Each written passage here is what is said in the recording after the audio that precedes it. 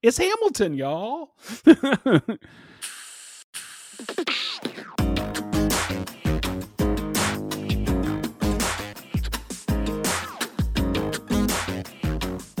everyone, and welcome to Do You Even Art, the podcast about art's place in 21st century pop culture.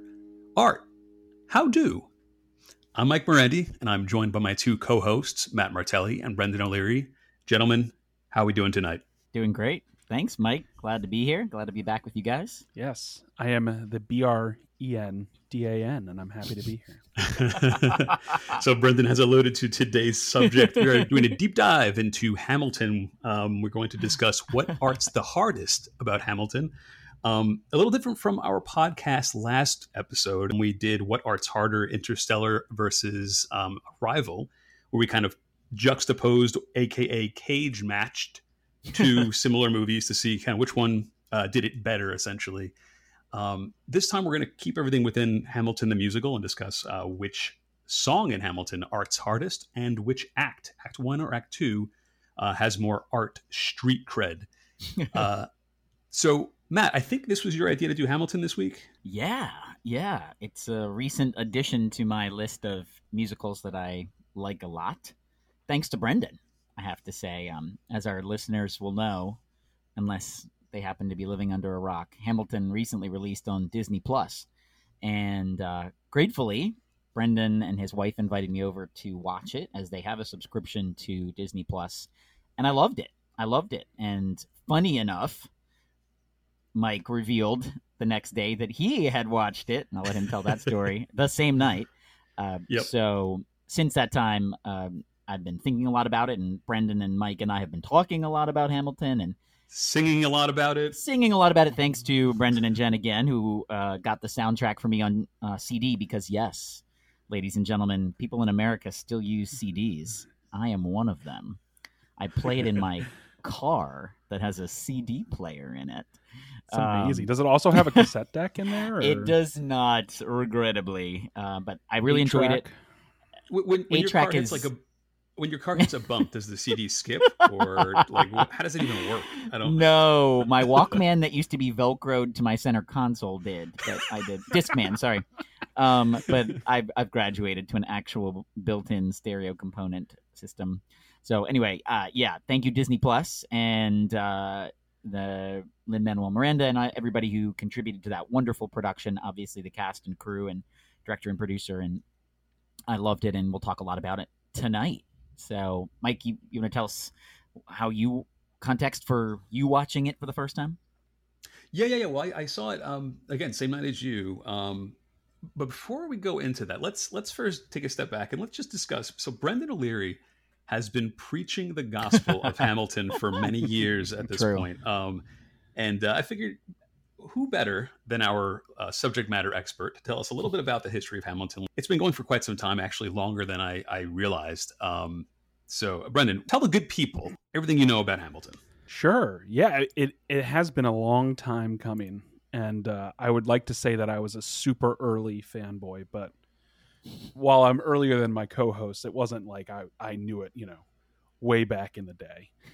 But I have always been a fan of Lin-Manuel Miranda, mostly because he is such a big theater fan, right? Like he embodies how I feel about musical theater a lot, because he's just kind of fanboys around all of the like big wigs in musical theater, like I would imagine myself doing. But I would actually do that if I met him, which is ironic, right?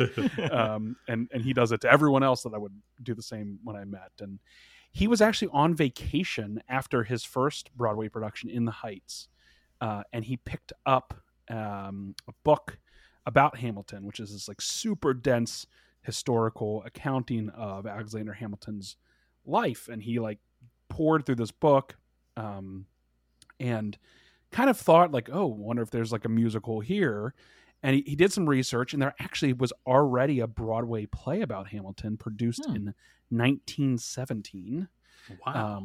And so he was like, well, maybe it's been done, which come to find out he was going to do it a little bit better in the end. But, but because of that, he kind of changed gears, and he said, well, maybe we'll just do like a project, and he called it the Hamilton Mixtape Project, right? And he had this idea of, a couple of songs and get some artists that he knows and respects to record, a mixtape about Hamilton.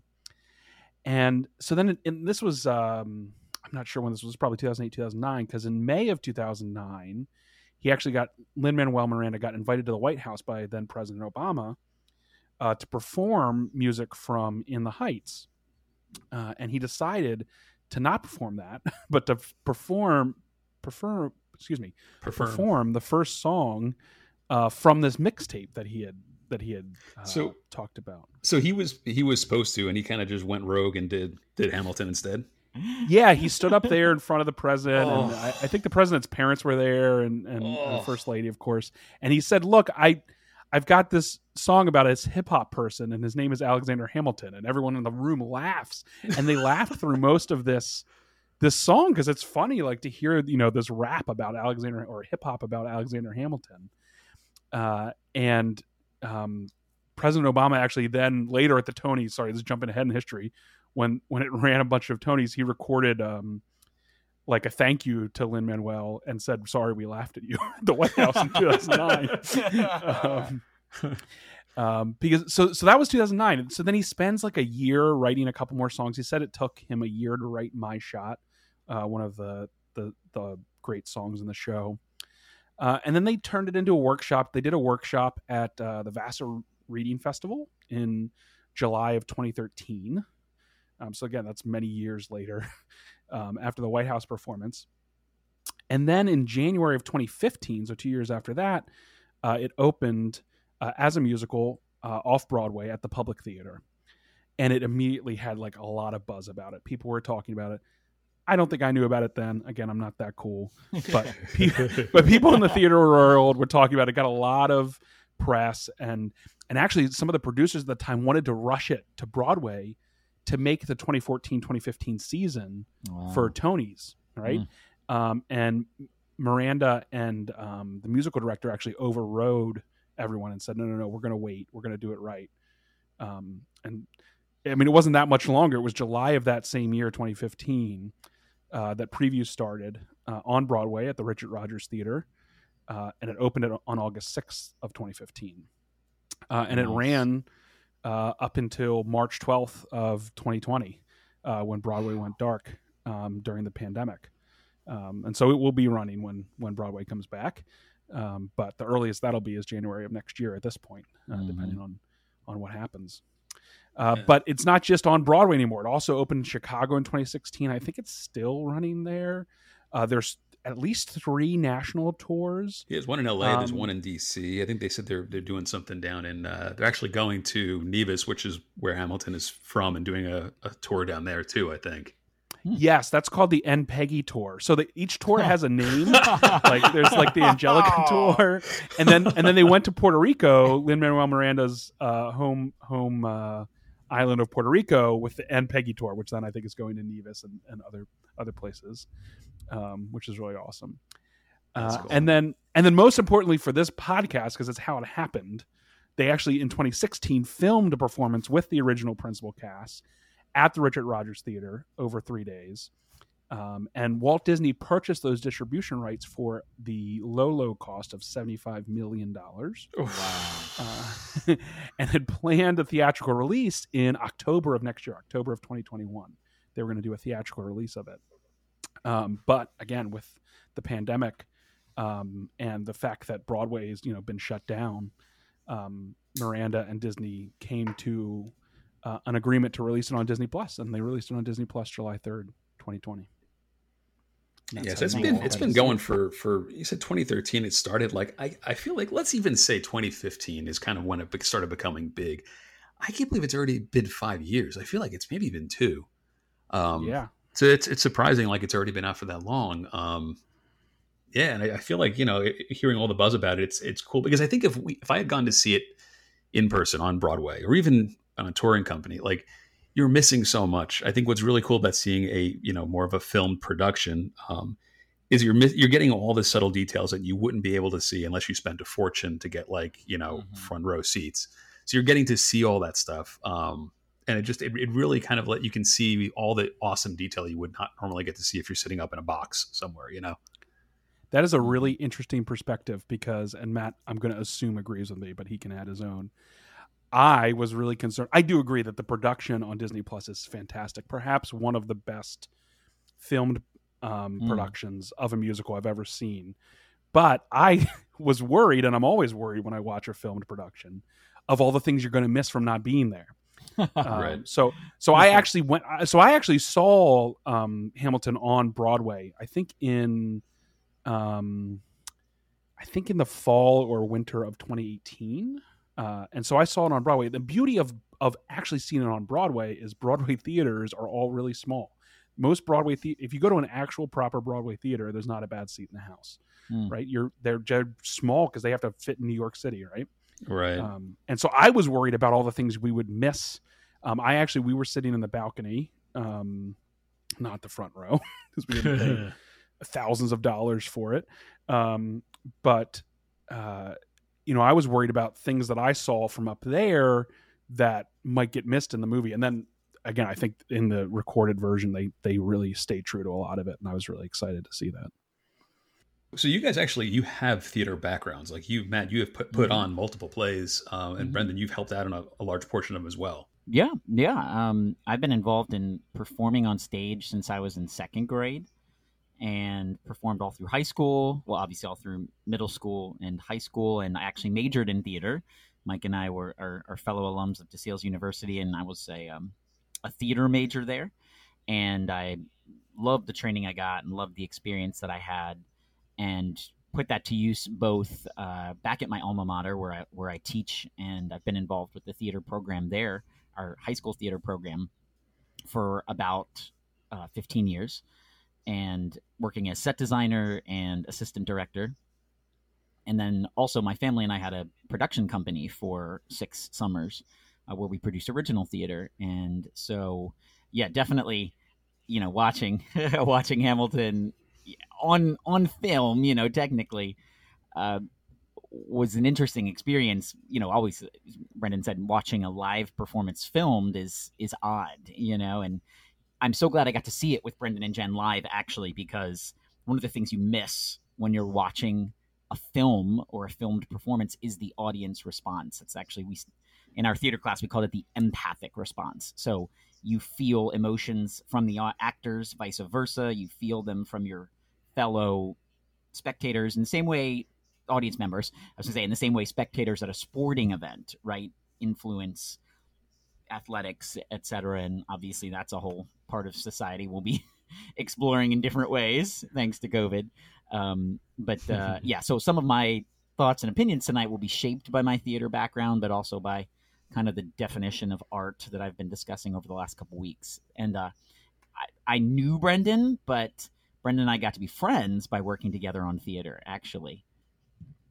Yeah, exactly. I think I even mentioned it in the first episode, but Matt is directly. I blame Matt directly for my interest in theater because, although this is an interesting full circle thing with Hamilton, is my father, I would not say is a very theater focused person, but when our high school so Matt and I went to the same high school. Mike and Matt went to the same college. When Matt was there, our high school was doing Jesus Christ Superstar, and my father said, "Oh, you'll really like this," because he knew I liked classic rock at the time. He's like, "You'll like this music. You should go see it." And I actually saw it 3 times because I did like it so much. Nice. I saw it. I think I saw it opening night.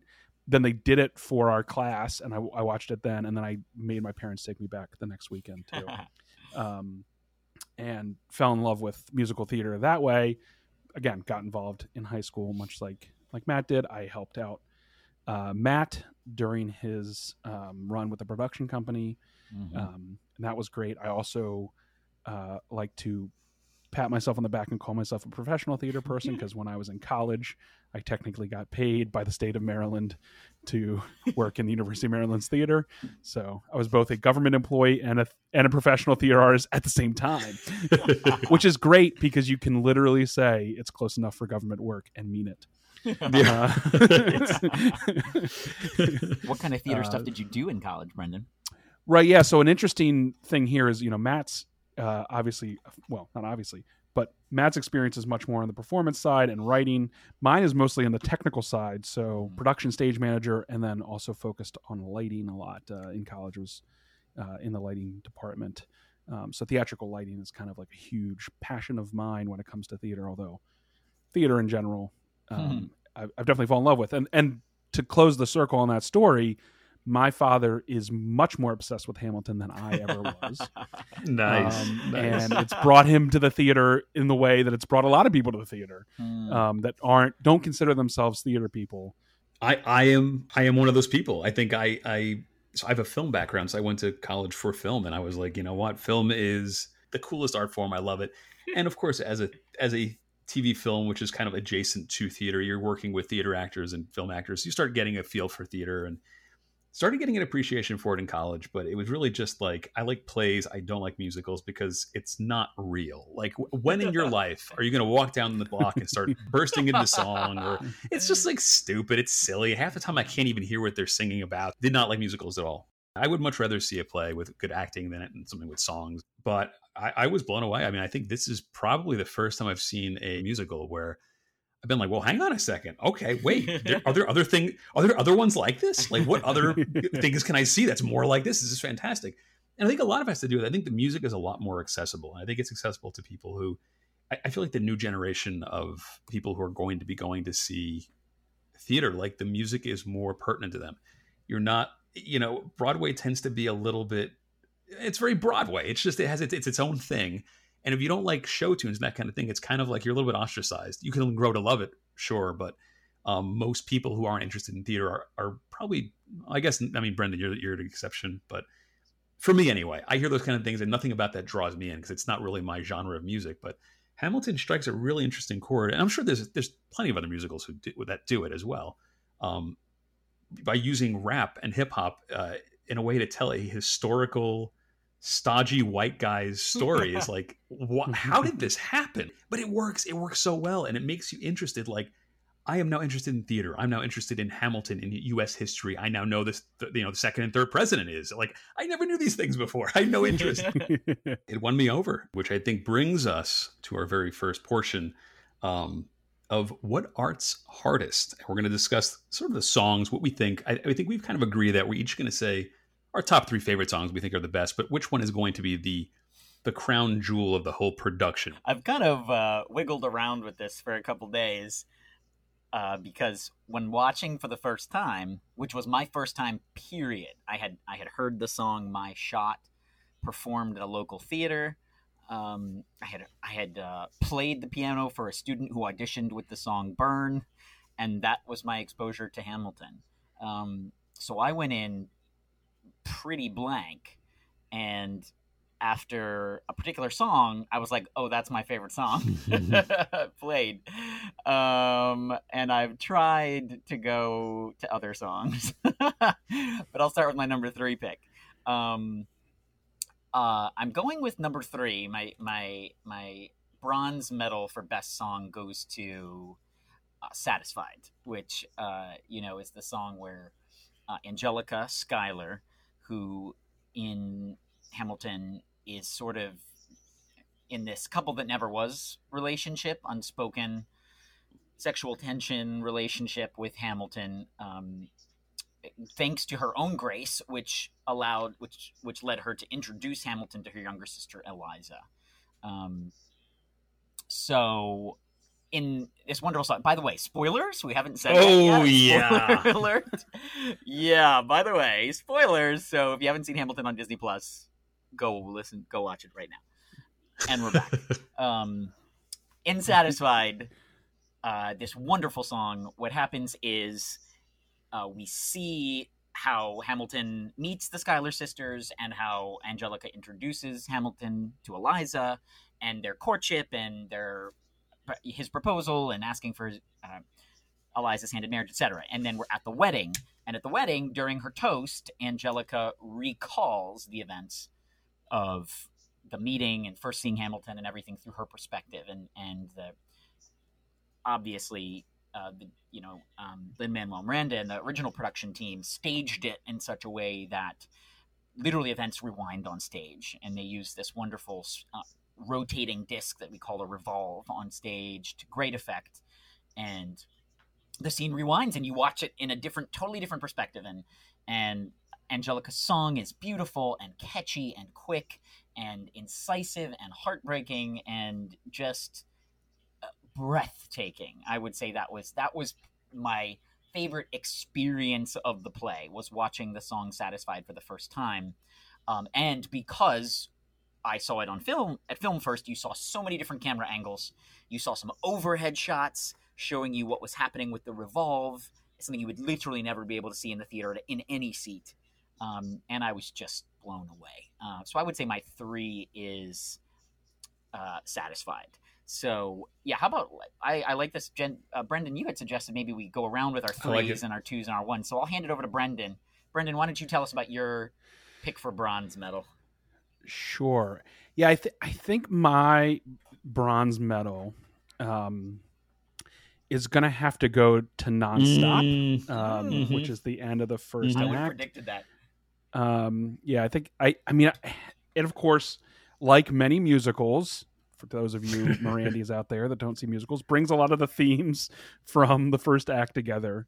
And that's great. I mean, I think that's amazing, right? Like, that one amazing part about this, again, going back to Lin-Manuel Miranda's fanboy nature on theater, is all of the amazing references to other theatrical performances, other musicals.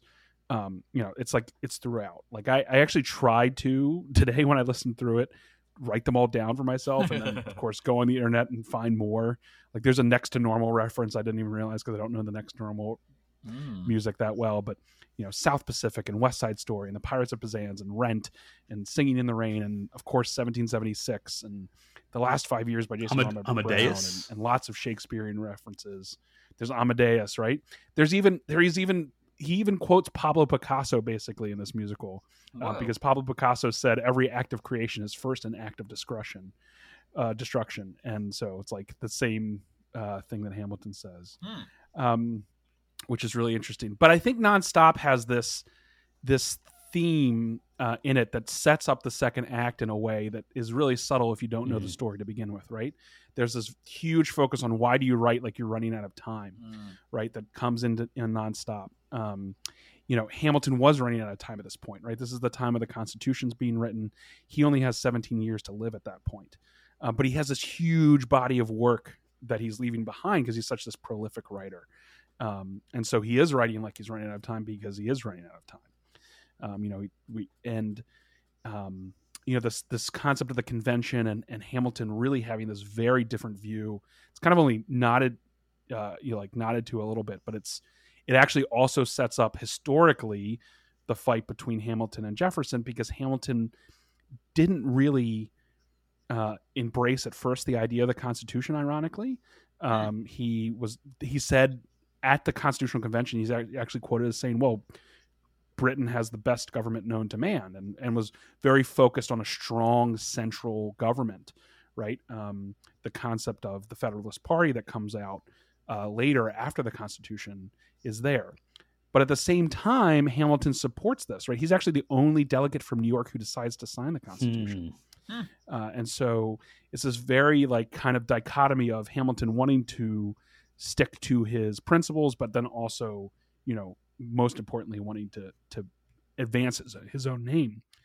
It's interesting too, because this is, we think of the Constitution today, like it's crazy that at some point, this is one where him and Burr are talking about, he's asking Burr to defend it, right? Yes. So that comes in. It's crazy. I think at some point, this was a brand new young document, and it might not have been widely accepted by everybody at that point, I guess. Yeah, no, it really wasn't. And that the Federalist Papers was a big push to accept it. Actually, if you think about the Constitution without the first 10 amendments that came very soon after, it's actually not that great, right? There's not a lot of the things that you think about in the Constitution are guaranteed to, freedom of speech and freedom of religion. Later. Yeah. And that's all in the amendments. Like, that wasn't in the Constitution to begin with, which is kind of critical if you think about you're trying to fight for this independence, right?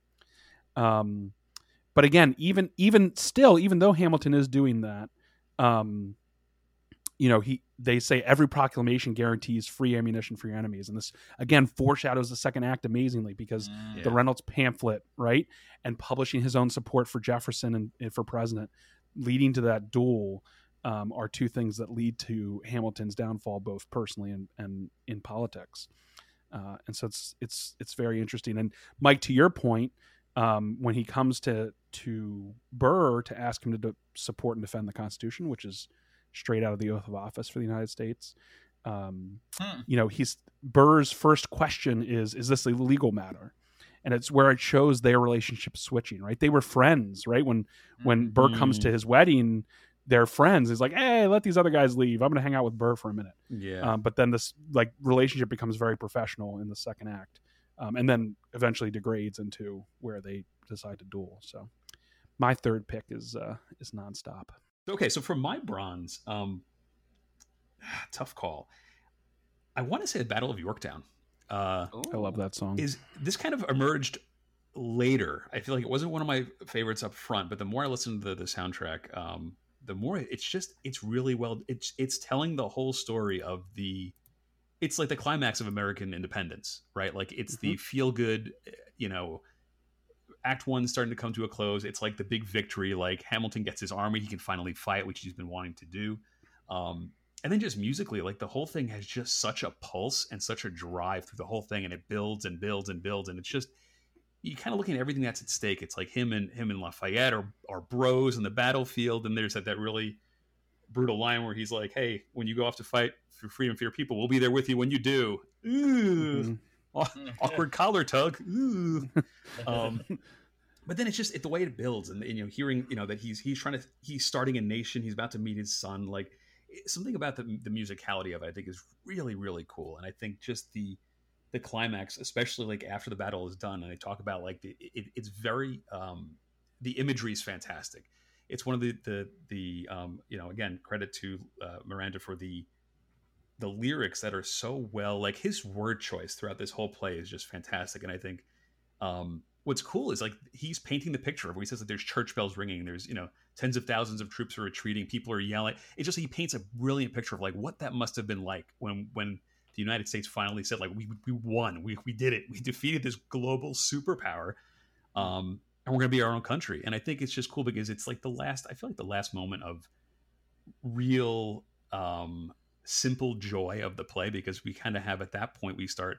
The king comes out not long after, and he's like, "Oh, congratulations, you won, fantastic! But now you got to run the country." And now we move into like the other portion of the play, which is like the infighting and the complexities of running a government and trying to build a government and build a country. But I just think it's like that. It's got that whole first half, which is about the battle, and then it's got the world turned upside down. It just musically, I think it's just a really, really cool, really cool song. And it's got the Maryland shout out. Chesapeake Bay. Yes, Chesapeake Bay.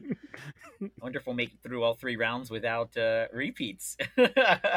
It's going to get contentious real soon. I know it.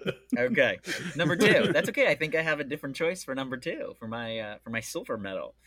Interesting, Mike. I would choose the song that comes right before the one you chose for my number 2. History Has Its Eyes on You. Good old Washington taking the front there. This one kind of came out of nowhere, but I was just literally thinking through the songs that stuck out to me and the melodies that I could hum as kind of one, like one aspect. But then also kind of thinking about those categories of art that I talked about, as something novel, beautiful, and good. And what I love about that is I think it is one of the most, I don't want to use the word wholesome, truly good. I don't know, songs. Like it's a message of you need to behave like everyone is watching you, and that you each person will be judged by his or her actions. And those actions define who you are, it defines your legacy, and they have consequences for other people. I think there's at least one other song that echoes that, but it's the first to do it, and I think it's the one that does it best, without shades of. I actually don't think it's a self-aggrandizing song. I don't think it's a song about egotism, or narcissism. No, it's a song about choices and morality and integrity. So I think it's a song about integrity, and it's beautiful, and I think it's exquisitely beautiful in that line. You have no control who lives, who dies, who tells your story. It can seem kind of hopeless, but every time that line comes up in the play, it precedes an act of choice, an act of agency. So in the face of where that could lead someone to despair, to say, well, it doesn't matter what I do. Fate happens and life happens and other people have their choices. No, the characters still do still act, still move, and still make change and make waves. So yeah, my silver medal goes to History Has Its Eyes on You. Yeah, I think I'm having a hard time here. I don't want to telegraph. I think I know what Matt's number one song is going to be, and I have two number twos, but you can't have two number twos. My number two song is going to be what Matt picks as number one. I'm predicting what I was going to pick for number two, but instead I'm going to stick with my theme of closing acts and pick Who Lives, Who Dies, Who Tells Your Story well, that was as my segue. number two song. Right? Yeah. I think this is really important. There's something that it again, it's wrapping up the play, but it's also kind of really important for a couple of reasons. One, again, Washington starts it with what you just said, Matt, right? He starts the song with, "Let me tell you what I wish I'd known when I was young and I dreamed of glory, that you have no control who lives, who dies, who tells you story," right? And that's something that he tried to impress upon Hamilton. Yet the one person that was going to have control in his life, he had ended up betraying when he, cheated on Eliza. But she, being much stronger than him, puts that aside and does tell his story, right? She arranged, for all of these writings of his to be saved. There are thousands of pages. She says thousands of pages. There are volumes and volumes of Hamilton writings put together. And she raises money for the Washington Monument, right? She starts this orphanage that still exists today in New York City. And so it's this story of, what Eliza was able to accomplish after Hamilton and what Alexander wasn't able to accomplish. Right. It's, Angelica says in the song that every other founding father's story gets told and gets to grow old, right? Hamilton died at 47. And of the 7 men that were named, founding fathers or key founding fathers, Adams, Franklin, Hamilton, John Jay, Jefferson, Madison, George Washington, only one other one, George Washington, died before the age of 80. Right? So Hamilton died at 47. Washington dies at 67. Everyone else lives past 80. And so, Hamilton didn't get to do that, right? But Eliza still, preserved his story in a way, and did much more for his legacy than he ever did, in a lot of ways, because he didn't have the time that he wanted, right? She was given that time. And very aptly, my wife puts out, and there's other key places where this is true too, but right here, I think it's very clear that the musical is not named Alexander Hamilton. The musical is named Hamilton, right? And the legacy here that's being told about Hamilton is about both of them. And without Eliza, the legacy that Alexander longed for, right? He was all he cared about, right? The only thing he cared about it more than his family. He cared about it more than his wife and his marriage. It wouldn't exist if it weren't for Eliza. And so I think it's very apt that the musical is named Hamilton and not Alexander Hamilton. That's really cool. I never picked that up. I like that a lot. And that's all true. And everything it said Eliza did is 100% true. That's probably the most historically accurate song in the whole show. Yes. I was going to say he takes a lot of liberty, but that one is pretty spot on. Yeah. That's cool. True. Guys, this is awesome because those two songs I really wanted to pick, but I'm like, you know what? They're not in my heart, right? Like when those songs come on, I'm not just like, oh, here we go, this is it. Like they're good, and I feel like they are the heart of the show, and I feel like those are something that you need them to make for the show to make sense. So I really wanted to pick them, and maybe I have for one or two. Well, not for two, because I'm going to tell you. Number 2, I picked. That's where I put Satisfied. Satisfied. Nice.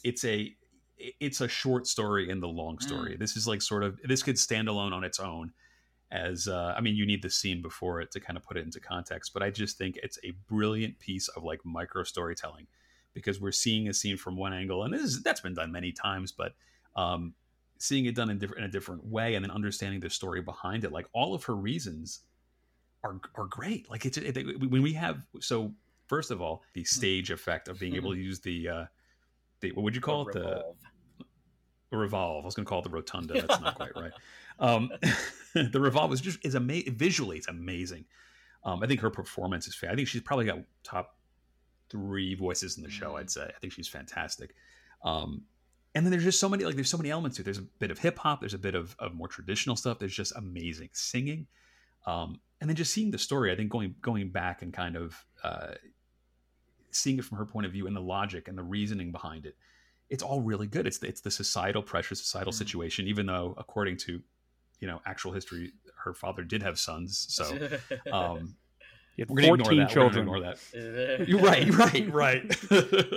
She was fine. She could. I mean, the thing is too, it's also, it seems like her, her whole thing with Hamilton was greatly exaggerated, but for the sake of the show and the production, let's just assume that stuff is true. It's very well told. And the fact that like it really sets up the relationship between her and her sister. The fact that, first of all, she is willing to give up somebody that she is in love with for the sake of her sister, knowing that if she said anything, her sister would be willing to do the same for her. So just that really interesting, like in a couple of sentences, we already know what they're like, what their relationship is like, and what they would do for each other. I think is great. And for a show that's mostly about men, it's a really good moment that kind of showcases some of the female talent. So yeah, I think Matt really captured a lot of it, but I just wanted to give my shout out. And I think it's, again, as far as just hearing that song, I think musically just so good. It is. I don't know if I would love it so much without having seen it though. Like I'm so grateful that I got to see it the first time. That was my first experience. And I think Brendan, I don't know if it was you or your wife, you were like, just so you know, this is what's going to happen before it happened. And so I was even set up for it. And then I saw it and I was like, I was then wrapped. It was incredible. All right, let's get into it, man. Let's do this. Come on, man. What art's hardest about Hamilton? All right. I've waited for it, Matt. So we were watching Hamilton, Brendan and his wife and I, and a particular song happened in Act 1, and I was like, that's my favorite song, hands down. And I think it was Brendan's wife. She's like, just wait. There's a lot of other things. And I'm like, okay, but that's my favorite song. Like, that song, like played, like my phrase is that song played me like a violin, like musically, artistically. I know what song emotionally, it just played me. And I was like, that is the best song in Hamilton. According to me. I don't think I would stand on my I'm right soapbox about this, but for me, the best song in Hamilton, the song that just do it. Just commit to it. It's wait for it. Yeah. Burr's first, basically solo. I mean, it is. He's definitely the lead. There's very few solo songs in Hamilton, right? It's like the lead voice and then the ensemble, or even it's an ensemble song with different leads in it. But it's the song that outlines the key character trait of this character of Burr, right? And it's important to understand that the character of Burr in Hamilton is not necessarily an authentically historical portrait, right? That Lin-Manuel Miranda wanted to tell a story arc, I think, to get us to the duel, right? And he wanted to weave the story of these two historical figures, both of whom cut an incredible figure in American history. I didn't know things about Aaron Burr. I knew Aaron Burr shot Alexander Hamilton. It's the only thing I knew, to my discredit. But that's true of most Americans. Probably most Americans. You think of that silly commercial with the peanut butter and the milk. If anybody knows that, Yeah. So just being drawn into the character of Aaron Burr, obviously Leslie Odom Jr.'s Tony Award-winning performance as Aaron Burr, I found enrapturing, amazing. If I were in this musical, I would want to be Burr, hands down. Oh yeah. and the song "Wait for It," I listened over and over and over again to those 3 songs today. I listened to each of my 3 picks at least 3 times today.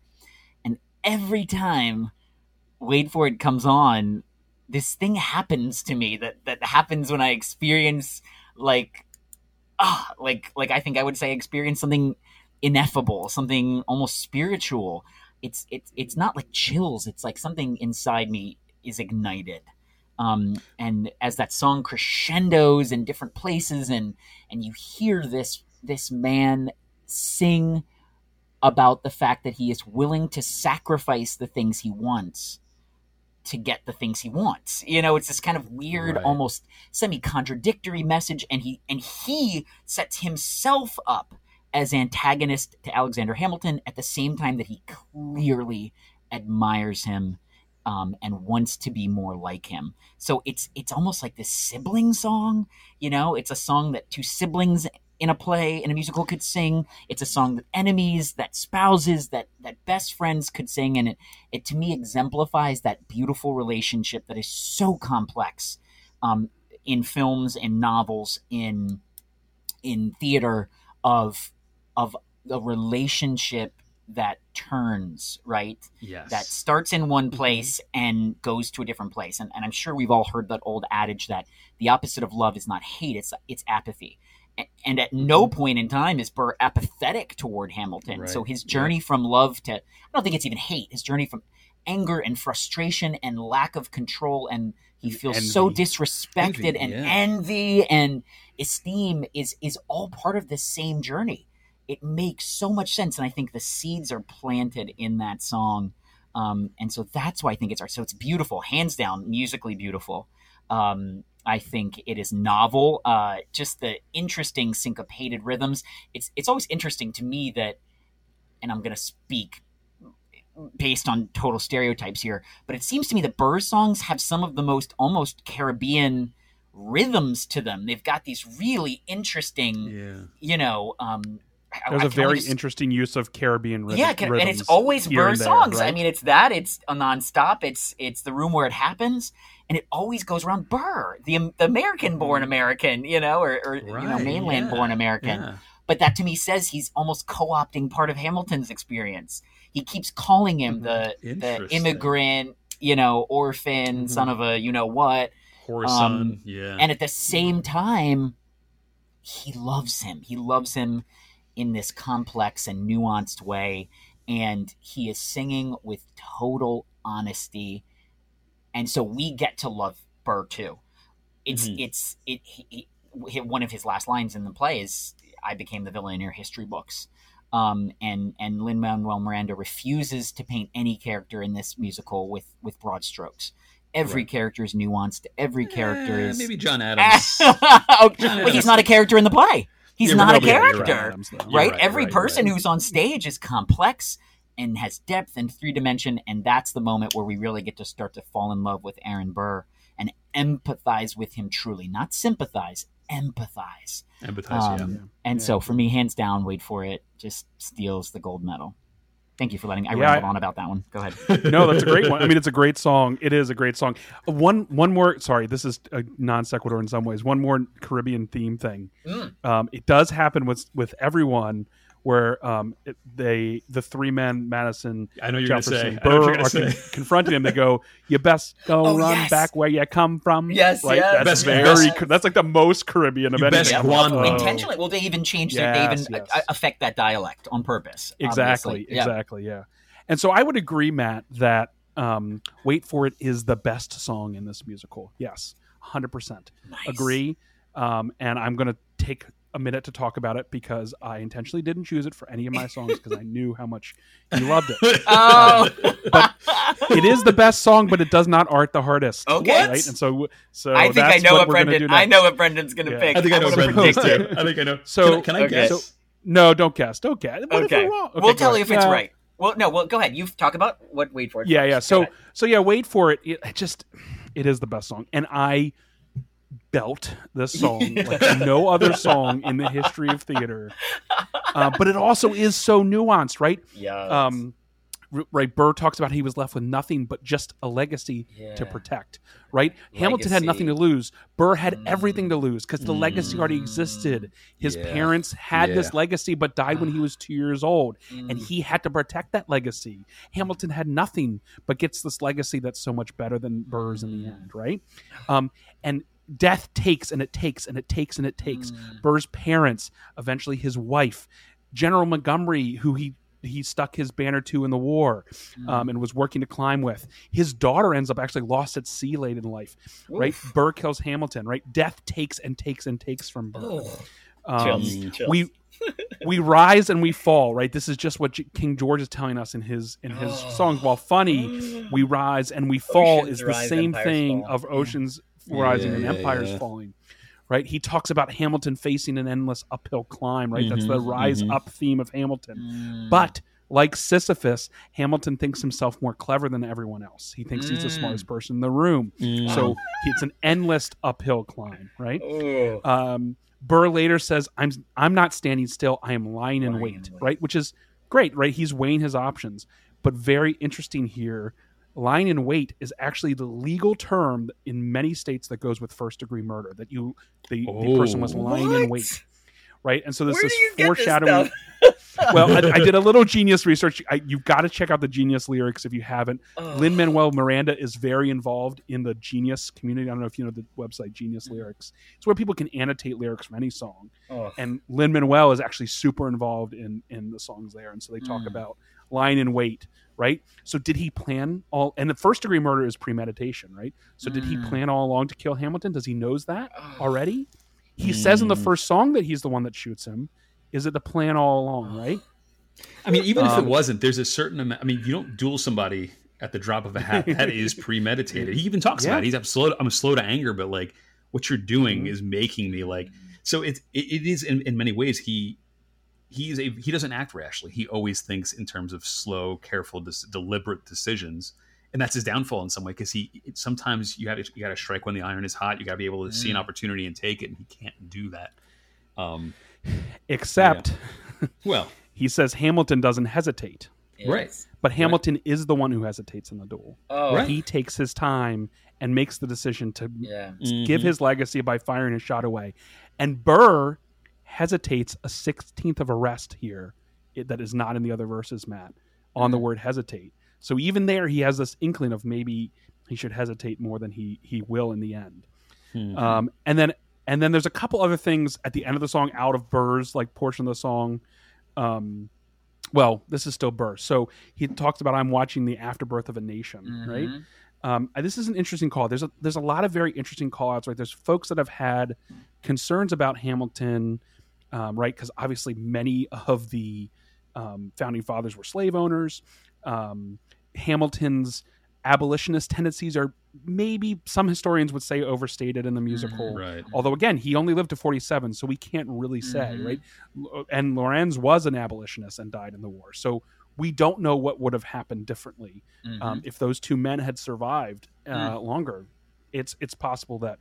And this Afterbirth of a Nation is a very, the show makes Birth of a Nation. Birth of a Nation. Because there's the Birth of a Nation, right? So this is acknowledging the white supremacy that was built into the Constitution in the beginning, right? By saying it was the afterbirth of a nation, and a call out to the famous white supremacy movie, The Birth of a Nation. Wow. And then two parts that aren't Burr here is this, look around and helpless theme at the end, right? When Alexander's getting called to serve, he throws Eliza's look around line back at her, and then swore, and this is actually quoting Lin-Manuel Miranda, but he swore to Eliza she wouldn't feel this way, and bro, you didn't even make it to Act 2, is what I think exactly what Lin-Manuel said, and she's already saying helpless. And then at the very end of that song, he says that this is again, to credit my wife for why they named it Hamilton and not Alexander Hamilton. Alexander actually says, "I am Alexander Hamilton," and the ensemble says, "Hamilton, just you wait," not Alexander. Back to it. It's very interesting. Anyway, so that was what I wanted to talk about with Wait For It. Well, actually, And hang on, Brendan. I'm going to jump in Yeah. here. I'm sorry. I Go think ahead. it makes sense. I'm going to ask you to hold your gold medal just for a few minutes, because I think my gold medal kind of works well. I also was considering Wait For It, because I feel like if we don't have Wait For It, we don't have a lot of other songs. It's that main theme. It's Burr's theme.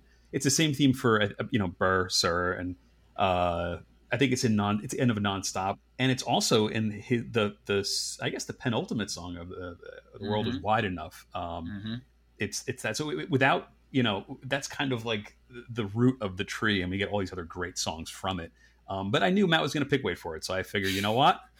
I'll go with the flip side and go with the, I think, more heart-wrenching version of Wait For It, which is The World Is Wide Enough, as my number one, because I think that is the culmination of everything that he's done at this point. So if you think like he sets up Wait For It, right, which is a pretty, for the most part, it's like everyone can kind of agree with that. Everyone can kind of agree with, you wait. Some people are proactive. Some people are like, I'm going to wait. I'm going to just hang tight, see what's.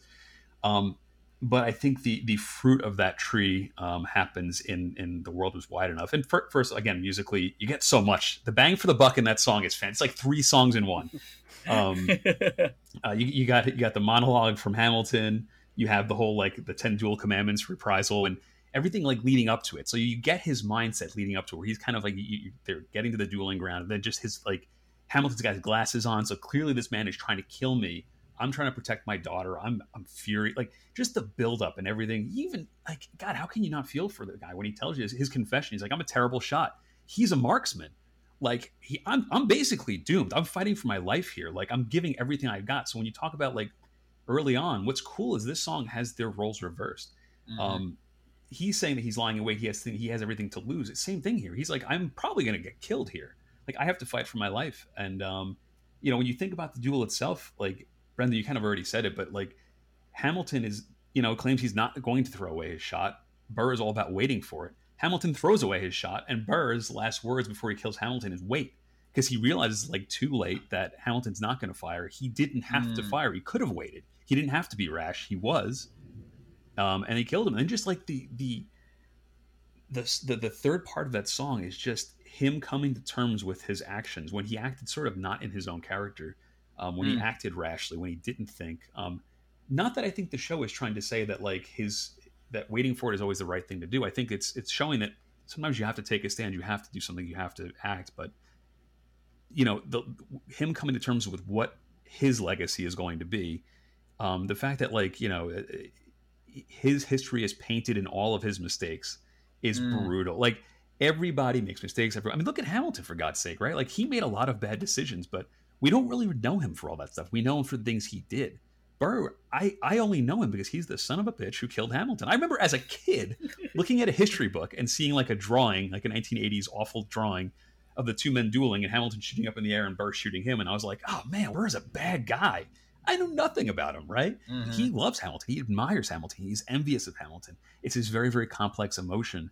And it kind of comes to a head in his murder. And for me, I think there's other songs that wrap up the show and the moral message better. But I think as far as character work, and because I really love Wait For It and just seeing how that song evolves and where it kind of comes to a rest, I think is just fantastic. Yeah, I think you're right, Mike. I mean, it definitely wraps up Wait For It, like in so many ways, right?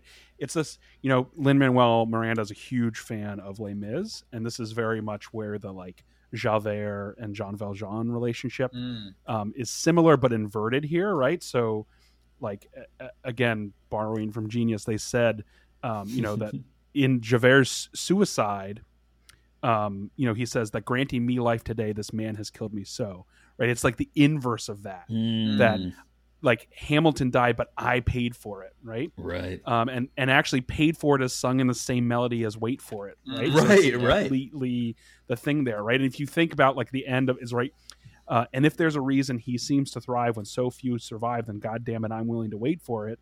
Versus he may have been the first one to die, but I'm the one who paid for it. I survived, but I paid for it. Right? It's the same. That could be one line after the other. I mean, they exactly. That's something Lin-Manuel Miranda is so good at finding verbal and like similarities. And I mean, obviously, if you can freestyle, that's becomes second nature. But he just does it over and over again, and I didn't even notice that until you just said it. Like, I keep discovering these things in the show where it's like, oh, there's that. Like, yeah. And then the American history buff in me loves it because the world was wide enough for both Hamilton and me is actually a quote from Aaron Burr later in life. Right. He's quoted as saying, "Had I read Sterne more and Voltaire less, I should have known that the world was wide enough for Hamilton and me." And so it's this like amazing reference to the fact that he should have just shooed Hamilton away and not worried about it, but instead he was too vindictive. Well, I think like, it's sentenced himself to this life of being, the villain in your history. It's him and Hamilton both, like, they need to take a lesson from good old George Washington, who doesn't care about his legacy. Or maybe is afraid of it, but he often, like, there's the point where they go into a duel for him. He's like, my name has been through a lot. It can handle it. Like, he's unconcerned with his legacy. And these two men are very concerned about their legacy, and where it brings them is not a good place for either of them. Yeah. I always say that this is like, as good as Hamilton is and what a great, picture of Hamilton it gives. And Hamilton's not necessarily my favorite founding father. I had to tell my son who loves Hamilton that I probably would have been on Jefferson's side. Yeah, I think politically. And he was sad about that. I was like, well, I'm sorry. I wouldn't have been a Federalist. I do love the Federalist Papers though. But to that point, like the image of George Washington in the show is like my image of George Washington. Yes. Like yes. Spot yes. on. Well, and I cry the most. So the song I cry the most, if it was by which song did you cry the most in, it would be One Last Time, because again, directly taken from Washington's incredible farewell speech to the nation, which everyone should read. It warns against partisan fighting, as he says. It warns that a two-party system will end up with extremes of both, and figureheads at the top of both parties that will be the worst of us, and all these things. Like Washington predicts in his farewell address. You should read it if you haven't read it. It's long and hard to read because it's from the 1800s, but read it. We need Lin-Manuel Miranda to make a rap about it. Exactly, because he does this thing of stepping down from the presidency so that the nation learns how to do that. And we had for a long time the tradition of only 2 terms, and now it's in the Constitution that you only get 2 terms as president. He calls people his fellow citizens. That was the title of the address. Right, yeah. His address to his fellow citizens, right? He is no better than them, versus a king stepping down, right? Would still be, king emeritus or whatever. He is a citizen now, right? That selflessness of Washington about his legacy is the best of the founding fathers, even though, again, it's acknowledged in the show, he had his faults as well, right? He was obviously a slave owner, but it at least shows us the best of the ideals that were there. Right. So actually, this is an interesting segue, because Brendan, I thought that was going to be your number 1. Yeah, I thought it was going to be my number 1 too. Again, if it was Cry the Most, it would have been my number 1. I do love it. But, Lin-Manuel, I love you, bro, but you wrote the least of that song, right? That's like half Washington's farewell address. Touche. I'm just kidding. But my gold medal song is a little song that we've talked about today called Satisfied. We got all 3 medals. Whoa! Whoa! I think that Satisfied art's the hardest. Okay. Because as much as I agree, Wait For It sets up the arc of Burr better than Satisfied does. Satisfied sets up, I think, the most critical relationships in the show. So obviously, as men, we're biased probably to the men's relationships, right? The fraternal relationship of Burr and Hamilton. But I see this relationship of Eliza, Alexander, and Angelica as like so critical, right? Mm-hmm. And the characters' motivations and the actions the rest of their show match their motivations in that song perfectly. There's nothing that changes, right? Like their character is fully established for all 3 of them in that song, and it's very clear, right? And it's really hard for me to ignore the staging here too, right? So Matt talked about the staging. Again, I saw it in person. We were in the balcony, so we could see the Revolve above, and it's just it is probably one of the most well choreographed storytelling choreography pieces of live theater I've ever seen in my life. Mm-hmm. And so that almost alone makes it art harder than everything else. But then there is all of this other Lin-Manuel, just tasty stuff in there, right? Angelica says, "Who is always by your side?" And again, that is her character. She's always by Eliza's side throughout the rest of the show. And in fact, she's buried next to the Hamiltons in Trinity Church in Manhattan. So she is always by Eliza's side. There's this this kind of, it seems like a throwaway, girl swooning over a man. I almost forgot my dang name, right? Yeah. Which sounds just like, it's a swoon, right? Like someone love at first sight. But it's also, she almost forgot that the name of Skylar is in her hands, right? And again, in the show, oh, dude, she has the name as the most important thing that she has to uphold, right?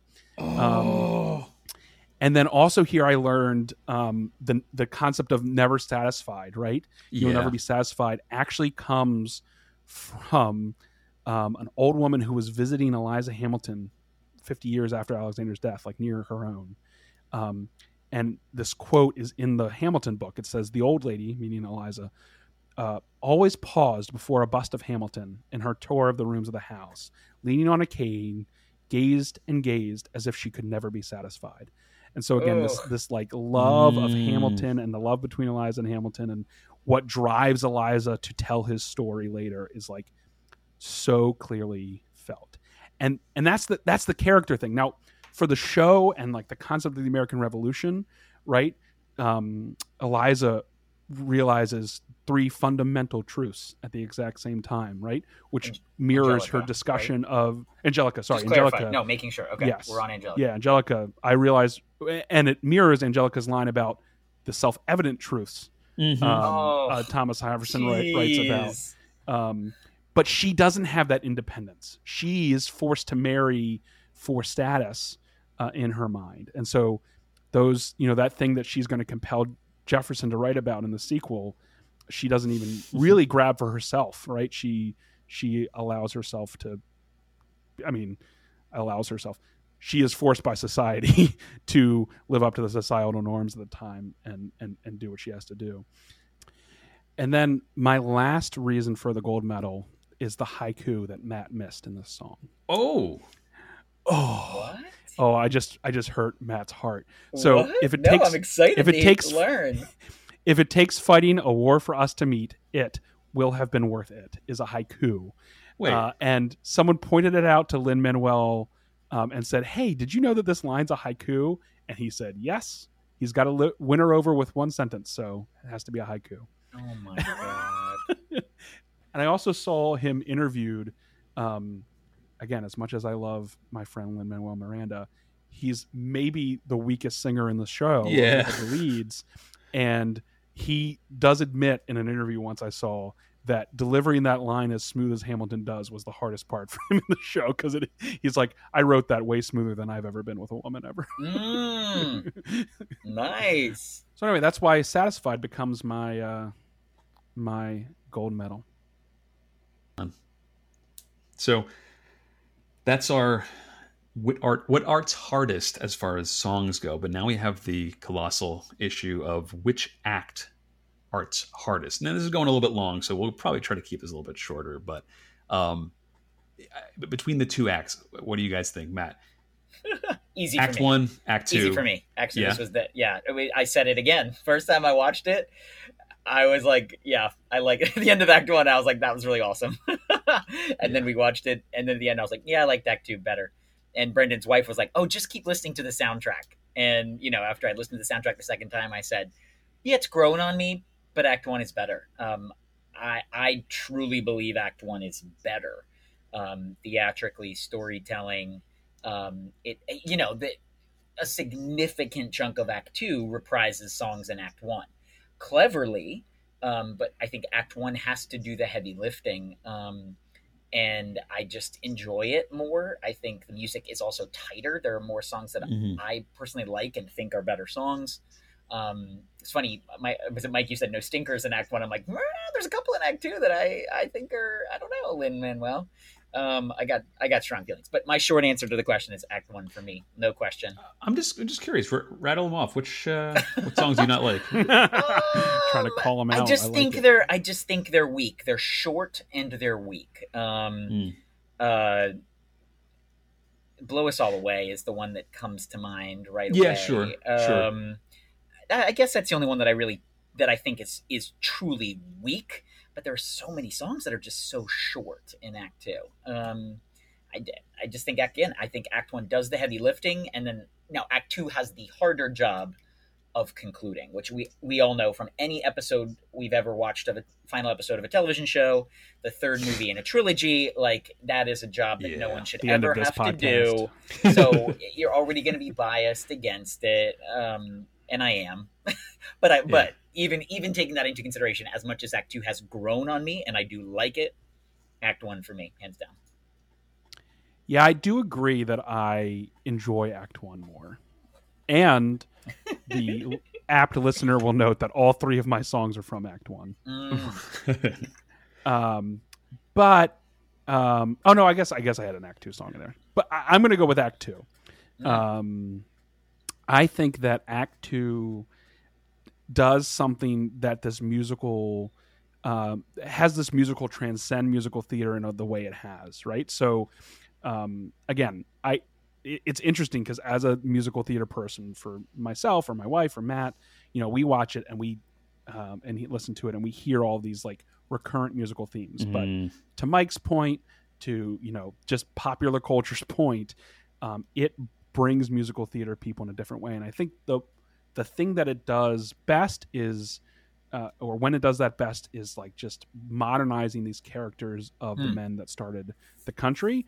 And I think that Act 2 tells that story better. I think Act 1 is more enjoyable. It's more fun. But I think Act 2, these battles between the founding fathers, right, as rap battles, those kinds of things are so inventive and open musical theater to people that never thought of themselves as musical theater people. And for that reason, I have to go with Act 2. Yeah, man, I'm with you on that one. I would say, so, I was thinking about it, and the question is, for me, is which one art's harder, not which one did I enjoy more. I think I enjoy the first half better because it's simpler. I think the conflict is between man and, it's an easier enemy, right? Like King George is the bad guy, England is the bad guy. Everyone's on the same side. It's just, it kind of like culminates in this great, like a Battle of Yorktown.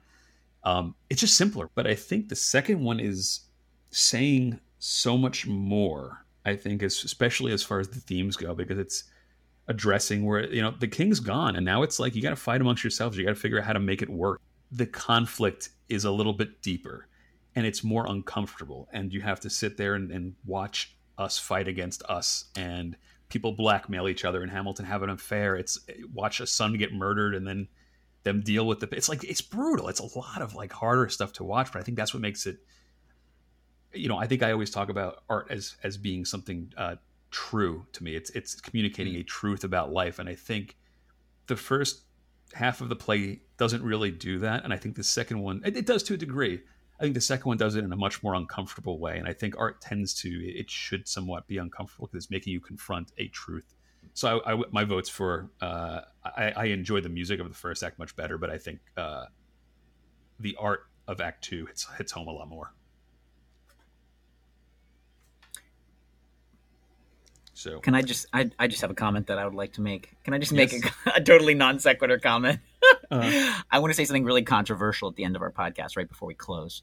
And comments are welcome, ladies and gentlemen, listening audience. This clearly, the audience can tell that we love this, right? That we love Hamilton, that Hamilton has brought people to musical theater, that Hamilton is good musical theater, that Hamilton is so textured and complicated and thought-provoking and thoughtful. I would like to go back in time and have Lin-Manuel Miranda write The Greatest Showman. I wish The Greatest Showman could be remade. I wish that piece didn't exist. It just struck me in the middle of this conversation of, Hamilton, I believe, came first, right? Premiering in 2015, and I want to say the last Greatest Showman was 16 or 17. I don't know. I'm taking a shot there. Wow, just what a contrast. I think we should, what art's harder, Hamilton or The Greatest Showman, but clearly I've already shown my hand here. So comments are welcome. Is it much of a discussion? How make the Greatest Showman art do? Is The Greatest Showman art? Oh, we might have just come up with a new topic there. Thanks, Brendan. All right. Thank you for letting me go off on my non sequitur there. So for me, real quick, because I'm not very familiar with that. What's the similarity? What's the parallel? Oh, A 2010s musical released that has very broad appeal.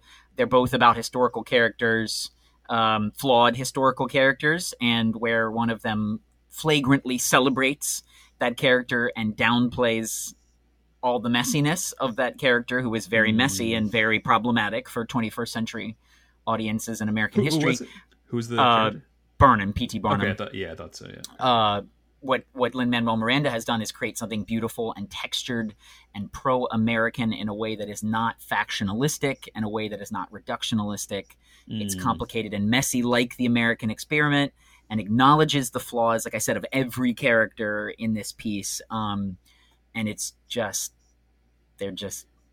Yeah, even Washington, right? Like we gave Washington a pretty good pass to this, but there's this thing that was pointed out to me after the release that when Eliza sings, she spoke out against slavery, and you could have done so much more if you had more time. Christopher Jackson, who plays Washington, hangs his head in the shame of basically he's dead and gone at that point, but is acknowledging as his character that Washington and the South fought to keep slavery in the Constitution and have it be a critical part of the America that they created that then took forever to dismantle. Or not forever, but took a very long time to dismantle. It took pretty much forever, all things considered. I mean, basically we're still fighting with the fallout from that very at the time they thought very little, I think, of the impact of that decision. That moment is actually really cool, because that was in an interview with Chris Jackson. He says that it was a decision he made because it was hard for him to play, and a lot of these guys, people of color playing founding farmers. Good God, can you tell I live in DC? Such a good restaurant there. Great restaurant. A lot of the founding fathers most of them owned slavery and didn't really do a whole lot. The show is not about that. It's almost like they completely gloss over. They have a couple of moments here and there, but for him it was sort of like his way of Washington as somebody who quotes scripture and is such a good-hearted person. It's like, how could you have not done something about it? And it's the idea, I think his if you haven't seen it, go back and watch it. It's fantastic. The look he gives is almost this look of course, and he has this very humble bow where it's just a really cool moment. It's very subtle, probably not even meant to be noticed, but it's when it's there, it's just really cool to see and caught on camera beautifully. Yes, exactly. And to Matt's point again, the show, I think, my opinion is Lin-Manuel does this amazing job of bringing the American ideal into the light of our modern understanding of what that should mean, right? That all men are created equal does include women and includes everyone, unlike what the founding fathers meant it as, or what their definition would have been. And bringing people of color to the stage for the show, I think just underscores that so critically. That Lin-Manuel is saying, let's look at the American ideal, the American experiment. Let's acknowledge the history of it, but let's also live up to these ideals, right? They're ideals, and we need to try and live up to them. Well, so and again, really I think it's brilliant to have chosen people of color, because it makes the show less about white people. It's about the country itself. It's about the struggles of the country, and I think it puts a lot of that not to rest, but I think for the purposes of the show, it allows you to focus on other things. Yeah, to that point, the people that complain about it would say, "Oh, well, it's glorifying these people," and like I said, I don't think it is, right? To your very reason, it's not. Yep, that's great. Well, gentlemen, this was a fruitful discussion. Fantastic. So next episode, we're going to be. I think we may have even said in our last episode we're going to be doing memes this week. We couldn't help ourselves. We had to do Hamilton. We were talking about it too much. We're we just got to get this done. Yep. So next episode 4, we'll be doing our memes art. Memes and their role in the human experience. So tune in. It's going to be an interesting one. Nice. So until next time, gentlemen, where can people find you on the internet? Well, you can get in contact with me on the Twitters, O'Leary Crew, OLEARYCREW, on Twitter. And if you have comments about the show, don't forget to email yes@doyouevenart.com. where you can argue with Matt that that The Greatest Showman is art. Yes. Remember, I use CDs, so I don't really have social media. So you can reach me at matt@doyouevenart.com if you would like to reach out to me. And I welcome your comments about The Greatest Showman. Bring it on. Everybody, I am Mike Morandi. I'm on Twitter, but I don't really use it. So find me on Instagram. That's where I post a lot of my animation work. So that's at Mike Morandi. Until next time, everybody, thanks so much for tuning in. We had a great time, and we look forward to seeing you for the next one. Take care. Thanks, everybody.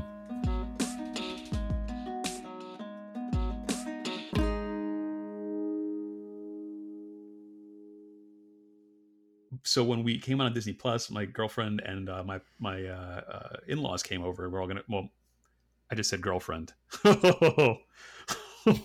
That's going to be a really awkward one for the wife to listen to. That is definitely going to be edited out. I'm just cutting that right out. Why don't you start that sentence over again?